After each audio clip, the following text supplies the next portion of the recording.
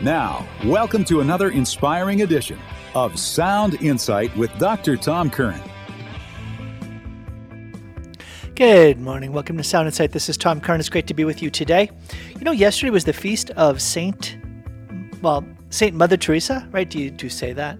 I like to say that because I think we're still in that age of knowing her as Mother Teresa. So Saint Mother Teresa, it's kind of like Saint Padre Pio, right? Versus Saint Pio. I've got a couple stories about Saint Mother Teresa. I've got a couple stories about the paradox of living our life of faith. And I'm going to draw from the Office of Readings to help with that. And then, well, I've got some more things to share about self-knowledge.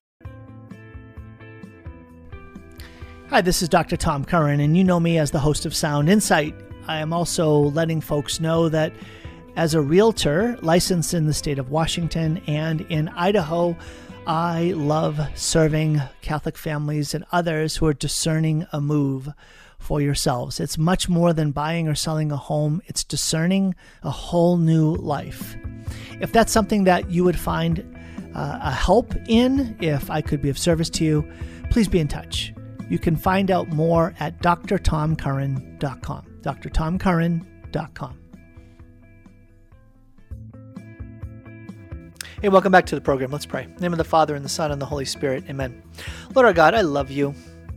I thank you for the gift of today. Lord, I repent for my littleness. I repent for the ways that I quickly settle for less in how I know you and love you and serve you. Help me, Lord, not to give in to the ways of the flesh. Help me strive to live in accord with your Holy Spirit. Lord, give me the grace to love you better today than I did yesterday. And we make this prayer in Jesus' holy name. Amen. In the name of the Father, and the Son, and the Holy Spirit. Amen. Paradox. You know what a paradox is? Paradox is when you have two things that seem to be opposed, even contradictory, that must both be upheld at the same time. And if you don't uphold them at the same time, and allow the tension of those two things to exist, that, in fact, you won't understand either one of them completely, or clearly, or even, really frankly, very well. That when you attempt to isolate the one from the other, it diminishes the insight you have into the other. So, a paradox. Paradox is hard for folks who are very systematic in their thinking to enjoy, to benefit from, because there's always an attempt to locate where one begins and the other one ends. So it's like, do you understand your journey towards God from the standpoint of creation or the new creation? The fact that you were created by God in his image and likeness, or that you were recreated through baptism. And so therefore, you're not merely living with your own human nature and a human nature in a fallen condition. But you also have to understand yourself from the standpoint that you have the very life of God within you. You have been elevated to a share in divine life. You participate in the divine nature, even now, while you're living here on earth. And as a child of God, you have grace operative in your life. And so these two realities are part of your human experience. And you can't just containerize one versus the other. Right? So you have principles in our life of faith that say grace builds on nature. Grace builds on nature, right? The life of God within us is somehow traced back to, connected to, and finds its roots in our own created human nature.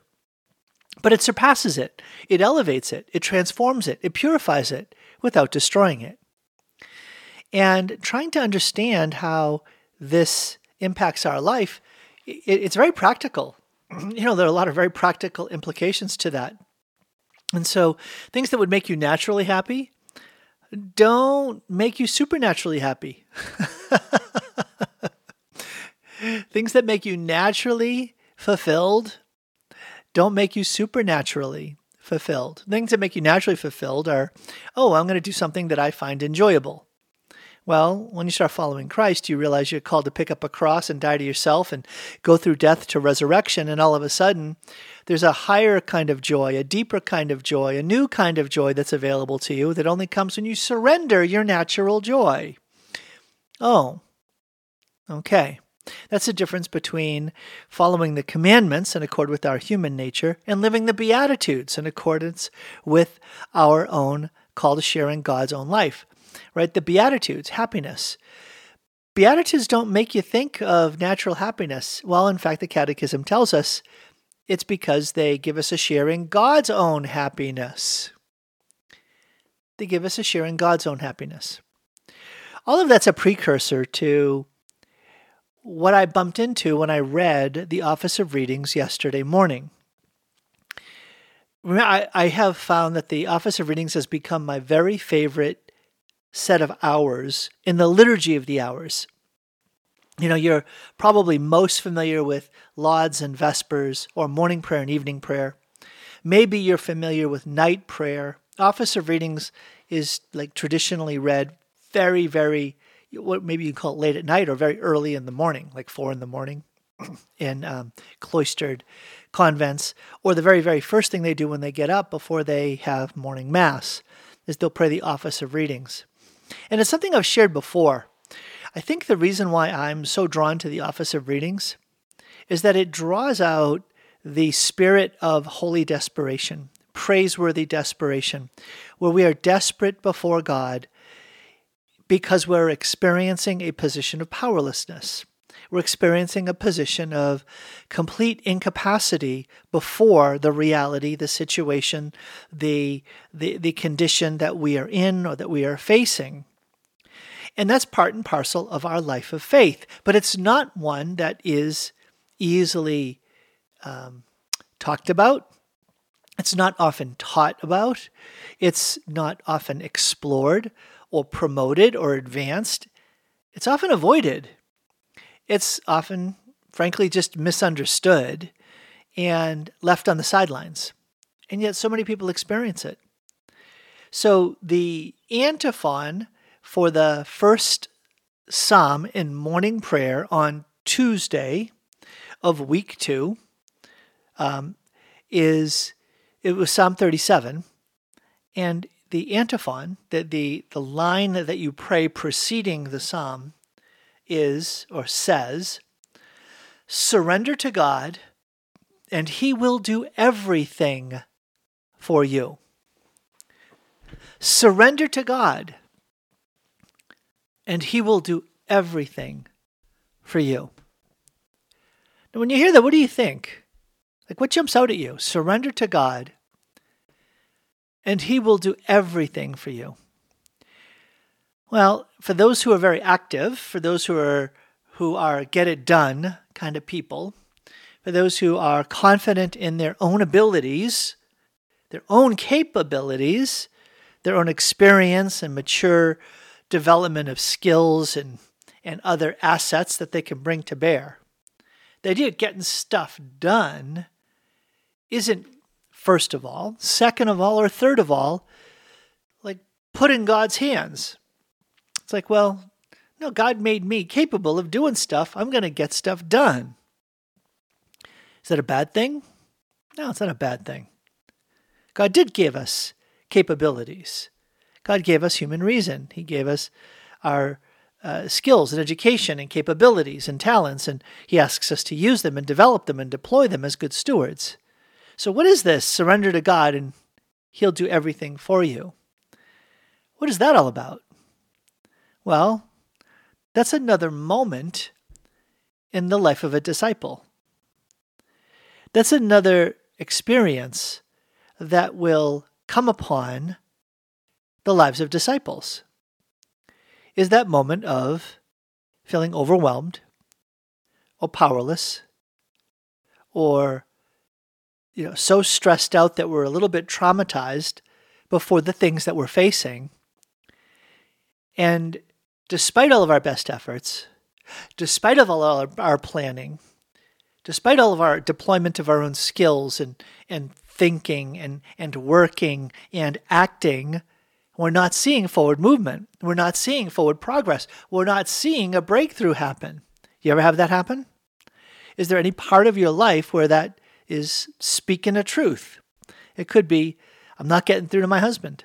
It could be, I'm not getting through to my boss. It could be, I'm not getting through the health condition that I'm facing right now in my life.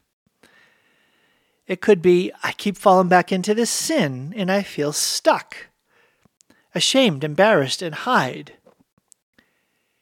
And so, despite the fact, not despite the fact, alongside the fact that there are areas in my life where I sense the gifting of God, experience natural capabilities formed and utilized to positive effect.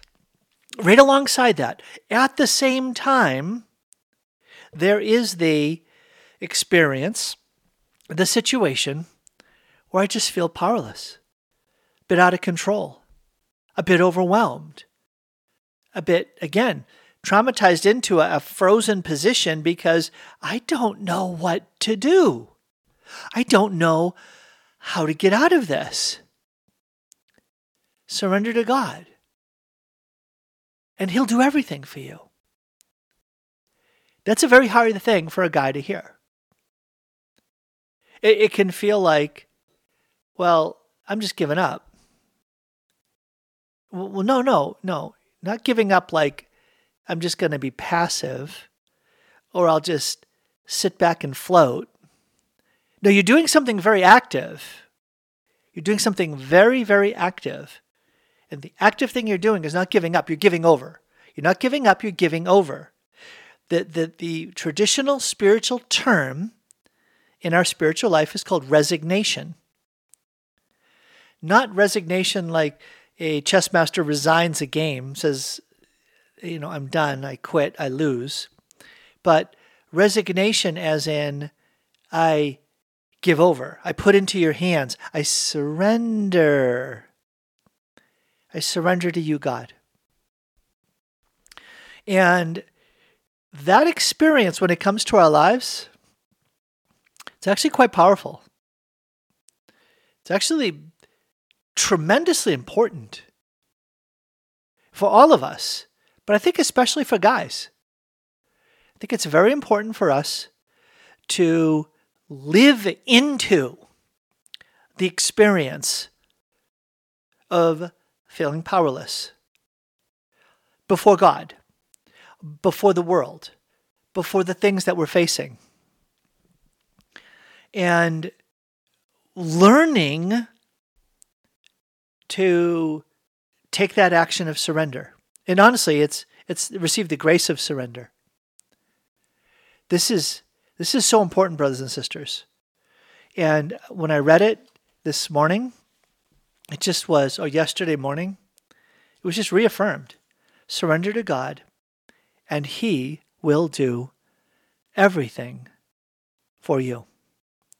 You see, it's only through surrendering to God that you're going to experience the power of God entering into circumstances, situations, relationships, realities that you are confronted with and experience this incapacity, this inability, this complete and utter powerlessness that God enters, that God's power is brought to bear. You see God move. Maybe, in fact, we're not seeing God move in our lives because, we're just trying to figure it out on our own.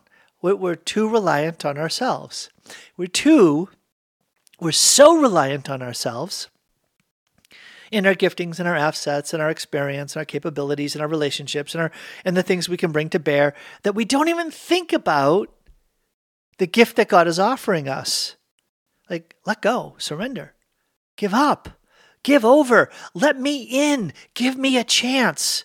And so, one of the gifts that God will give to us is facing a crisis, facing a calamity, facing a disaster, facing a tragedy, facing a trial, facing a tribulation, facing something that we can't ignore, we can't avoid. There's no getting around, getting away from it. You just have to be in front of it, be present to it, be in the midst of it, and acknowledge, God, I got nothing. I need you. I'm desperate for you. It's not that all is lost. It's that I'm lost without you. And so, Lord, I turn to you and I say, I beg you, please step in, take over. You got this. Please move.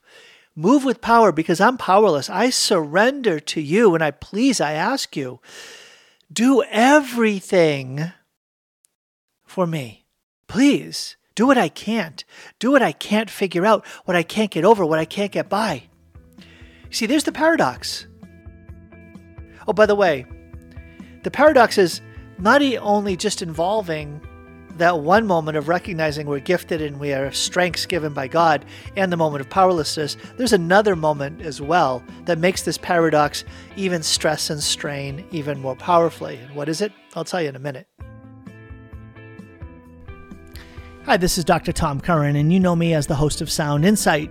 I am also letting folks know that as a realtor licensed in the state of Washington and in Idaho, I love serving Catholic families and others who are discerning a move for yourselves. It's much more than buying or selling a home. It's discerning a whole new life.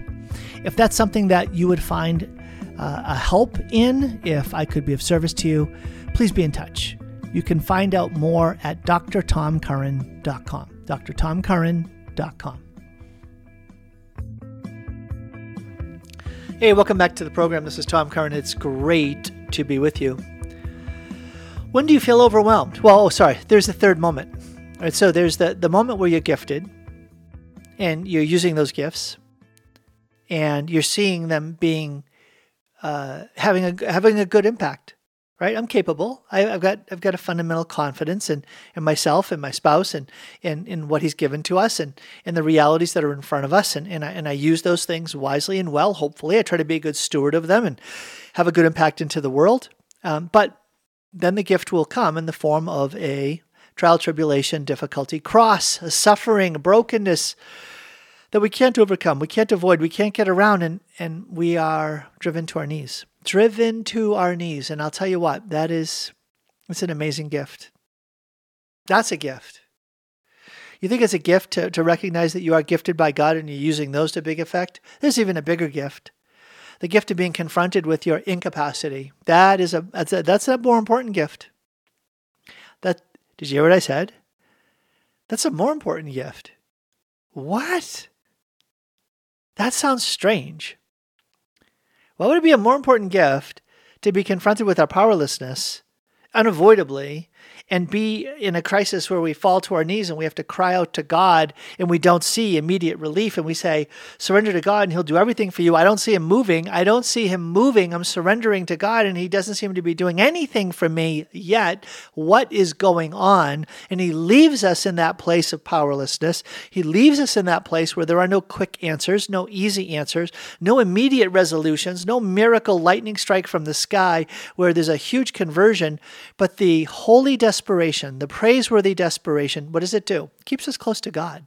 It keeps us not relying on ourselves. It keeps us recognizing that all those gifts that we've been given, all the positive impact that we see in the world, that we see in measurable ways that seem to be advancing us and make us feel really proud of the things that we've done, that experience, as important, as good as it is less important than the next experience of feeling completely, utterly overwhelmed and desperately in need of a Savior. Yes, a Savior. Save me, Lord, I'm drowning. Save me, Lord, my family is drowning. Save me, Lord, my spouse is drowning, and I don't know how to save him or her. Save me, Lord. We don't know how to deal with our kid. Lord, please, I beg you, help me with my finances. I don't know how I'm going to provide for my family. Lord, spiritually, I just feel overwhelmed by my own addictions and sinful addictions that are just destroying my sense of inner peace and are having negative effects on my family, right? These experiences, these are a gift. These are a gift. Why? It makes you realize you can't rely on yourself. It makes you realize you're not, God. You're not Lord. You're not Lord over all the things that are happening in your world. And so that need for praiseworthy desperation, surrender to God and He'll do everything for you, that is so important. Because when we get to the point where we actually do have to surrender to God, like the situation really drives us to our knees. Am I getting an amen out there? If you haven't had this experience yet, this will be a hard one to hear. I pray that you do. I pray that you do. But I pray that it comes gently, but that it comes. Like when people say, pray for my son's conversion, I say, do I have permission to pray that the Lord will bring him to a place where he is utterly desperate before God? That God will knock out of his hands any human support so that he realizes that he is in desperate need of the Lord. Are you okay if I pray like that? And honestly, there's often just a big pause. Like, maybe Tom, focus on other people. Don't pray for my son yet. I'm just hoping for the gentle conversion back to the loving Jesus, that the smiling, laughing Jesus will be enough to draw him back out of the pit instead of the unveiling before his eyes of the desperation of the pit he's in and the experience of the demonic pursuit that would want to take him into utter darkness and the horrors of hell. Tom, please pick on someone else with your prayers, because it's hard, right? It's hard, but there is a fruit, right? What is the fruit of surrendering to God? He'll do everything for you. That's the third moment. You hear me talk about this as the dynamic of discipleship. These three moments that you're all His gift, that I'm utterly desperate and powerless, and that God's power comes. Surrender to God and surrender to God and surrender to God, and He will do everything for you. You'll experience an empowerment from God, His presence and His power at work to bring about things that you could not have foreseen, imagined. He does it. He did it. Holy cow, where did that come from? That came from God.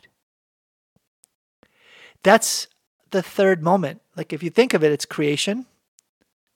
And then it's redemption, that's the cross. And then it's sanctification. That's the coming of the Spirit to empower us, to anoint us with a new power and a new gifting to fulfill a God-given mission and to become a saint. You see, we want to get to that part. I think we do.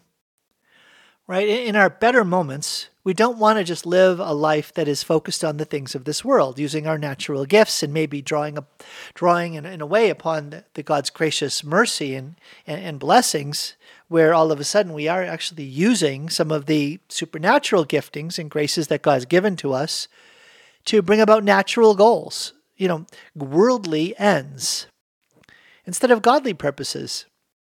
That's the whole idea of stewardship.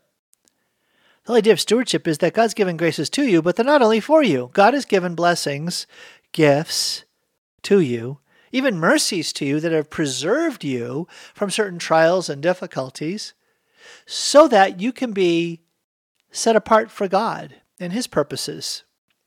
I remember that was one of the things that dawned on me when I was in the seminary. All right, you remember, 5 years in the seminary, never ordained, but in the seminary, one of the things that happens is seminarians live a life that's very held in reserve. It's a very merciful life. It's a very blessed life. There are many burdens that people face day to day, young adults, that in their 20s that they face every day, like paying the rent and making their lunch and, taking care of their daily schedule. Seminarians don't worry about that. So much of their lives have been set apart so that they could focus on growing as men, as godly men, and as men who are preparing to be celibate priests. That's the whole point, is that you're set apart, not because you're special, not because you are you've deserved it or you've earned it. No, you're set apart because of the stewardship that you're going to be living with your whole life. So we need to set you apart and surround you with gifts and graces to protect you and provide for you and lead you so that you will be a holy priest of God, fulfilling a God-given mission after the manner of Jesus Christ. And I felt that so deeply. It's like, wow, why am I getting all of this, all these benefits? I better get holy. I better dive in. I don't want to be a bad steward. Right? This isn't about me. So when you face this reality of the need to surrender to God, that becomes the doorway to experiencing God's power. That becomes the portal through which God's personal presence and his power comes to be at work. And you begin to see miracles, supernatural interventions of God that will make you stand back in awe and wonder. And honestly, I am pretty convinced after 34 years in ministry that so many of us don't know how to live with the paradox. The paradox that says you have to be available, you have to be movable to have the Lord move you into different situations, different ones of these three different aspects of being a disciple. There will be times in your day, or there will be seasons in your life where you're called upon to use your God-given gifts. All is gift. Your life is a gift. God has given you many gifts. Put them at his service. Be a gift to others, right? And do so with confidence. Do so with generosity. Do so by applying your skill. Fulfill the duties of your situation in life. Live that life. That's a beautiful thing. But there are going to be times where the Lord is going to say, okay, now just kind of buckle up a bit. I'm going to shift you a bit downstream. We're going to move you away from this dimension of creation and gifting from God. We're going to shift a little bit downstream to the cross. We're going to shift downstream to the aspect of your life where you're going to be asked to die to self, pour out yourself sacrificially, to give of yourself with patience, with long-suffering, even to the point of experiencing utter incapacity and powerlessness. Are you available for that? Are you ready for that? Are you open to that if that's what the Lord has for you today or for this season of your life? And if you're going to enter into that season of your life, are you going to be open to the reality that the Lord has you here for a reason? You might not even know the reason, but he's got you here for a reason. Surrender to God. He'll do everything for you. And at some point, he will. He'll lift you up and out of that to the season of the resurrection and the coming of the Holy Spirit, the season of sanctification and of anointing with God's power. And all of a sudden you'll begin to see that God has appointed and anointed you to go forth on mission. And now you're praying with people. Now you are sharing faith with others. Now you are living a meaningful life that isn't just involving worldly goals, but you just long to have the kingdom of God breaking in and breaking through your life into every conversation, every interaction. What you want to do with your life is to move in God's power.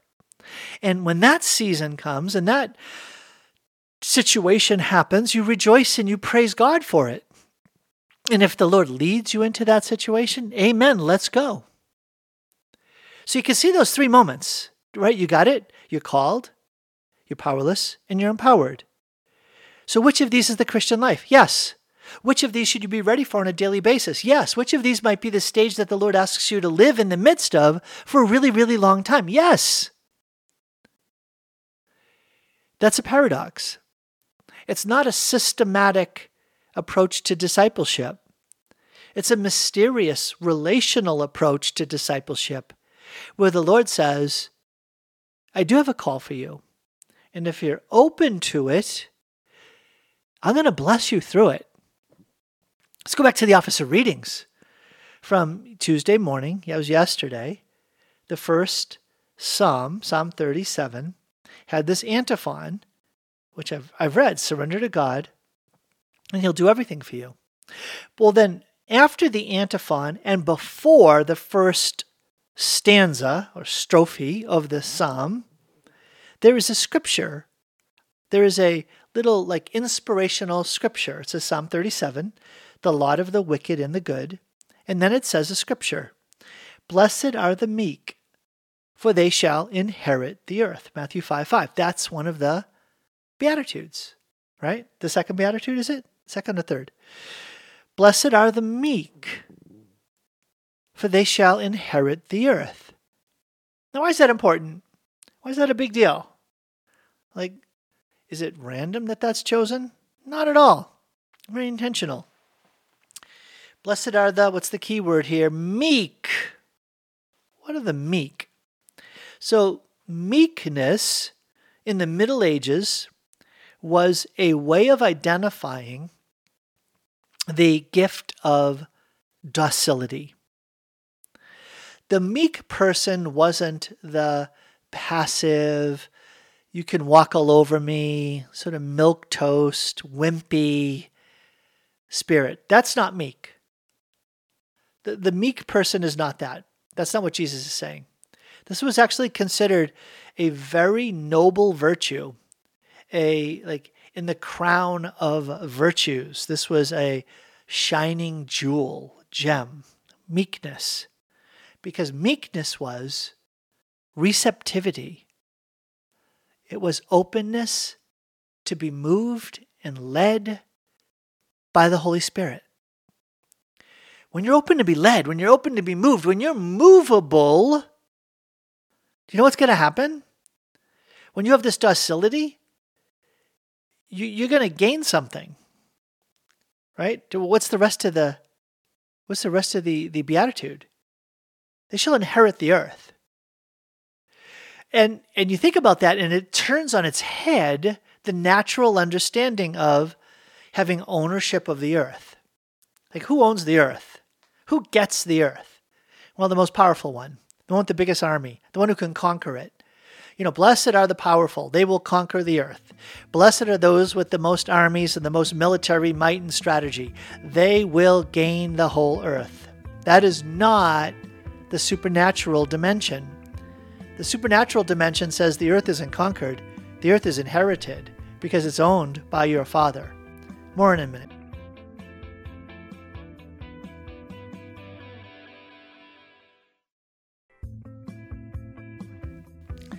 Welcome back to Sound Insight. This is Tom Curran. So just before the break here, I was talking about meekness. Blessed are the meek, they shall inherit the earth. And you say, wait a minute. This turns on its head the natural human understanding of who gains ownership, control over the earth. Well, it's not the one who conquers. It's not the one who figures out a way to gain power, but rather the one who's led by the Lord. The one who is docile and available to be moved by the Holy Spirit. That one's going to gain everything. Not as some kind of accomplishment, but as an inheritance. Because my dad owns everything. My good and loving Father has everything. Do not fear, little flock. It has pleased the Father to give you everything. To give you everything. Have you experienced that? Have you known that? Have you encountered that? The way is through meekness. Meekness, docility, radical receptivity, radical openness to be led by the Holy Spirit. St. John Paul II talks about this in his encyclical on missionary activity. Mission of the Redeemer, Redemptoris Missio. He has an entire chapter on missionary spirituality. And he says that the first quality of missionary spirituality, the first trait, characteristic of a missionary spirituality is what? I don't know, passion for mission? Is it the gift of preaching? Is it a desire for people to be saved? No, it's complete docility to the Holy Spirit. The first requirement of a missionary spirituality, the first requirement is that you be radically available to be led by the Holy Spirit. And honestly, let's tie these themes together. Who's willing to be led? At the end of the day, who is really, really, really willing to be led? Is it the one who is wonderfully confident in the capacities that he or she has?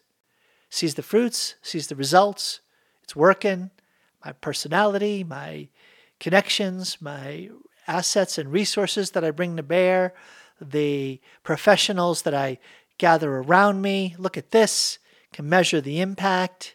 Oh yeah, baby, let's go. Is it going to be easy for me to be led by the Holy Spirit? At a very, very easy to ascertain level, the answer is no. No, the standard is no, because, well, we've been able to rely on our own thinking and our own abilities and capabilities and all those other things that we bring to the table as our own gifts. Why do we need to rely on the Holy Spirit? God's given me all these gifts. I'll just rely on those things. And it works until it doesn't. It works until it doesn't. And I've said to you that when it doesn't, that can be a gift. Very hard to receive, very hard to integrate, very hard to reconcile with that first stage where things are working. And so then the powerless stage opens us to, guess what? Docility. We become more receptive. We become more available to be led when life stops working. When life isn't working, when things are going bad and getting worse, and despite all my efforts, I'm getting frustrated because I can't gain control. I can't wrestle the thing to the ground. Things are getting worse and it's getting harder and it's more overwhelming and it's just leaving me on my knees. That's when we become more humble. That's when we become more available. Less clinging to our own thinking. Our thinking stopped working. Our approaches were dead ends. And now is when the Lord is saying, finally, I can get in. Let me lead you. Follow me. Trust. There's the key. Trust me. I'll do everything for you. I'll do what you can't do. I'll do way more than you ever asked or imagined. I have doors in front of you that you can't even see that I'm going to open before you. I have connections that you don't even realize that are going to be brought into your life because of me, not because of you, not because you figured it out and you were so clever. But watch what I can do. Watch what I can do when you give me some room. That's the call we have. Blessed are the meek, for they shall inherit the earth. Are you willing to allow the Lord to bless you beyond what you can plan for, figure out, make happen, accomplish all by yourself. And how many times do I have to bring up the way in which St. Paul very powerfully, very beautifully lived this? You think of St. Paul as this amazing evangelist, apostle to the Gentiles, right? Pictured with a scripture and a sword, right? And these are connected. Hebrews chapter 4, the word of God is like a sharp two-edged sword. St. Paul preaching courageously in all of these cities throughout the Roman Empire, and being persecuted and pursued, being stoned and beaten and imprisoned, and miraculously, supernaturally escapes, and making these missionary journeys, and a supremely strong, courageous, bold proclaimer of the gospel. But little do we realize these other dimensions of his ministry. Towards the end of the Acts of the Apostles, he goes in front of the Roman governor in the province of Jerusalem, Caesarea, and he comes before him after being in prison, and the new governor comes in. He's like, "Well, hey, give me your what you think about this guy." And Paul comes in and he says, "I want to go to Rome. I appeal to the emperor, to Caesar." And he says, "Well, he's appealed to Caesar. Let's send him off to Caesar." And then it just says in this one little line, 2 years passed. 2 years passed? What's going on? Yeah, one line in the Acts of the Apostles, 2 years passed. He was in prison for 2 years. Did you ever think about that? Do you ever read what he says in the first chapter of Philippians? He talks about being in chains, but there's no chaining the word of God. And what does he say? Who cares if I'm in chains? As long as the word of God is not chained. If other people, if they've been emboldened by my chains to be freed from their shackles to be able to go preach the gospel, well, what of it? Praise be to God. What's important is that the gospel is proclaimed, not that I proclaim the gospel. Are you open to that? Are you ready for that? Are you willing to be led to that? Is that on your radar screen at all? St. Paul was available. He was available to be led into situations where he was going to be shipwrecked, where he was persecuted, again, stoned, beaten. And in the midst of all this, what else is happening? He's fasting. He's fasting. He's working hard, sleepless nights, and not only undergoing all these beatings, but what else is he experiencing?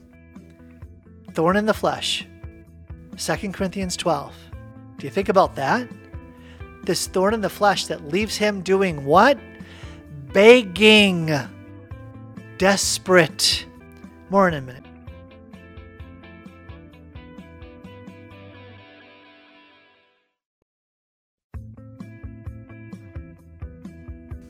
Welcome back to the program. This is Tom Curran. Well, I was just talking about St. Paul in 2 Corinthians chapter 12.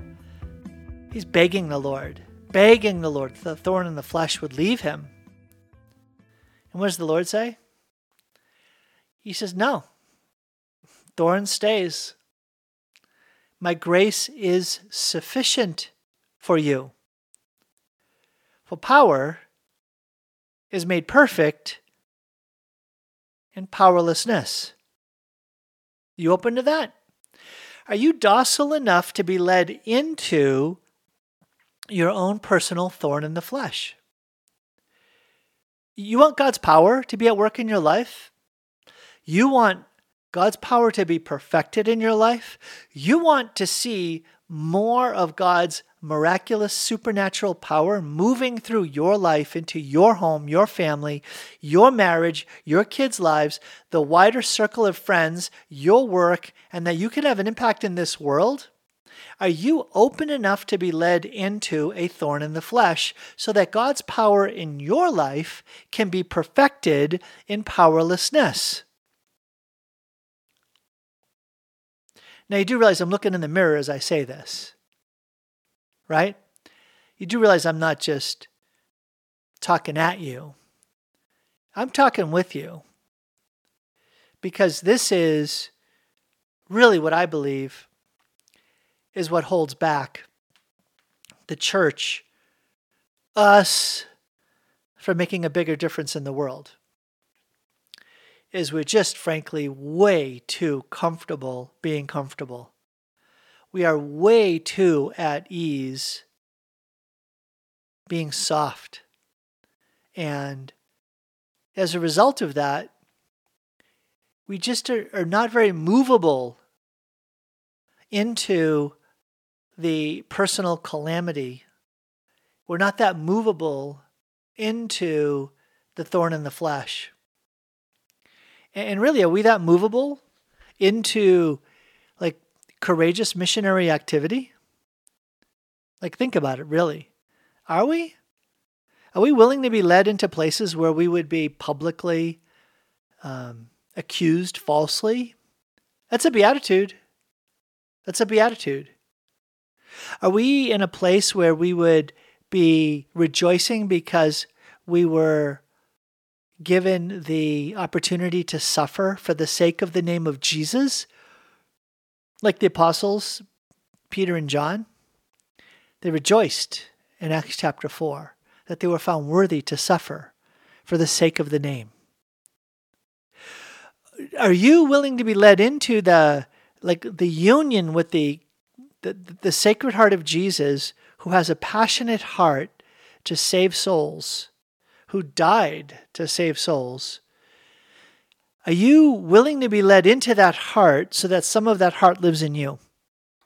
And all of a sudden you have a burning concern, not for getting the weekend off so you can watch football games, not getting the weekend off so you can enjoy doing what you want to do, but that all of a sudden God's priorities are your priority.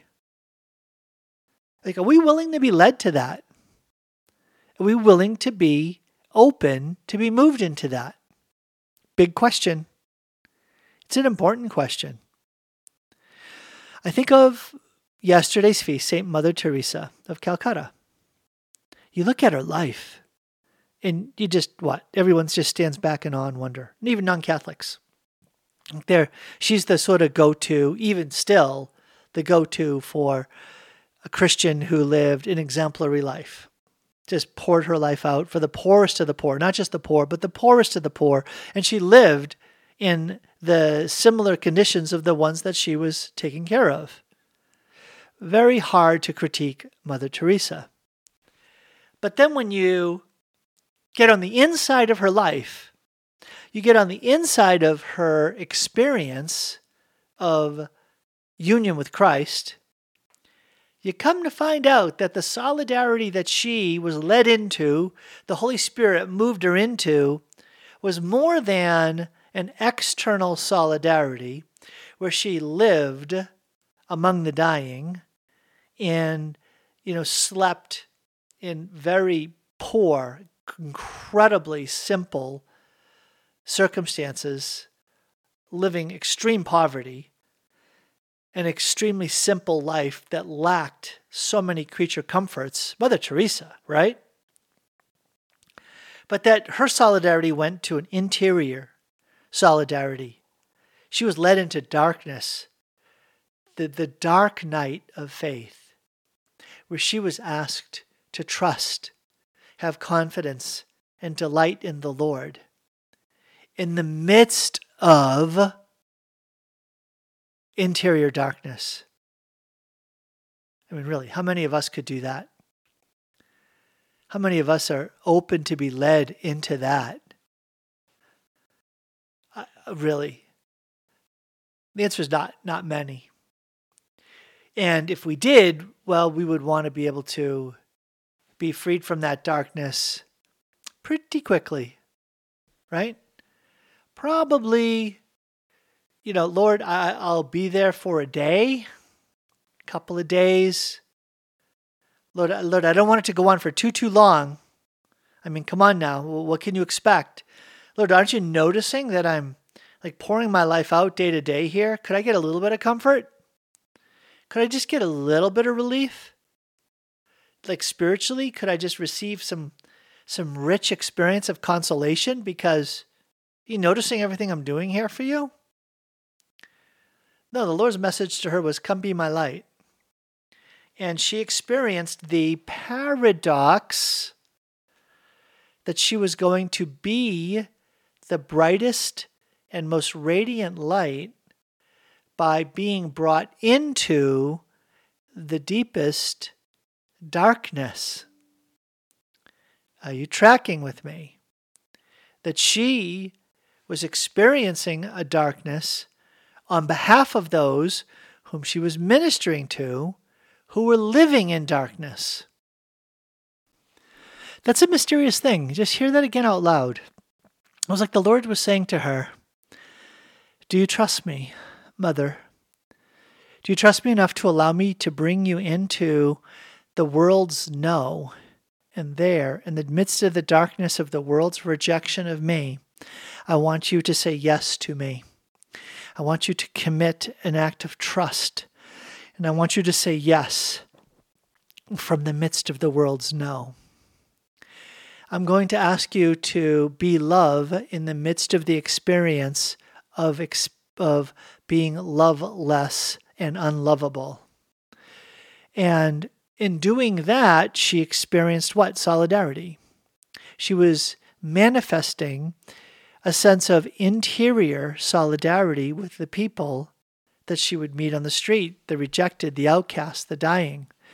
So when the outcast and the dying would encounter her, and they looked her in the eyes, they didn't see someone who was condescending and saying, I, who am coming from a place of fullness, I'm going to help you who are living in a place of emptiness. I, who am light, am bringing light to you who are in the dark. No, they experienced, when they looked into her eyes, she gets me. She understands my darkness. I experience a sense of connection, communion, and communication with her because somehow, in the mystery of this encounter I'm having with her, I, who am lost and in the dark, am sensing a sense of communion with someone who is with me in the lostness and the darkness. But she, in the midst of this, is bringing me light, bringing me out of darkness into light. How long did she experience this? 50 years. Not 5 days, not 5 hours, not 5 months, not 5 years. 50 years.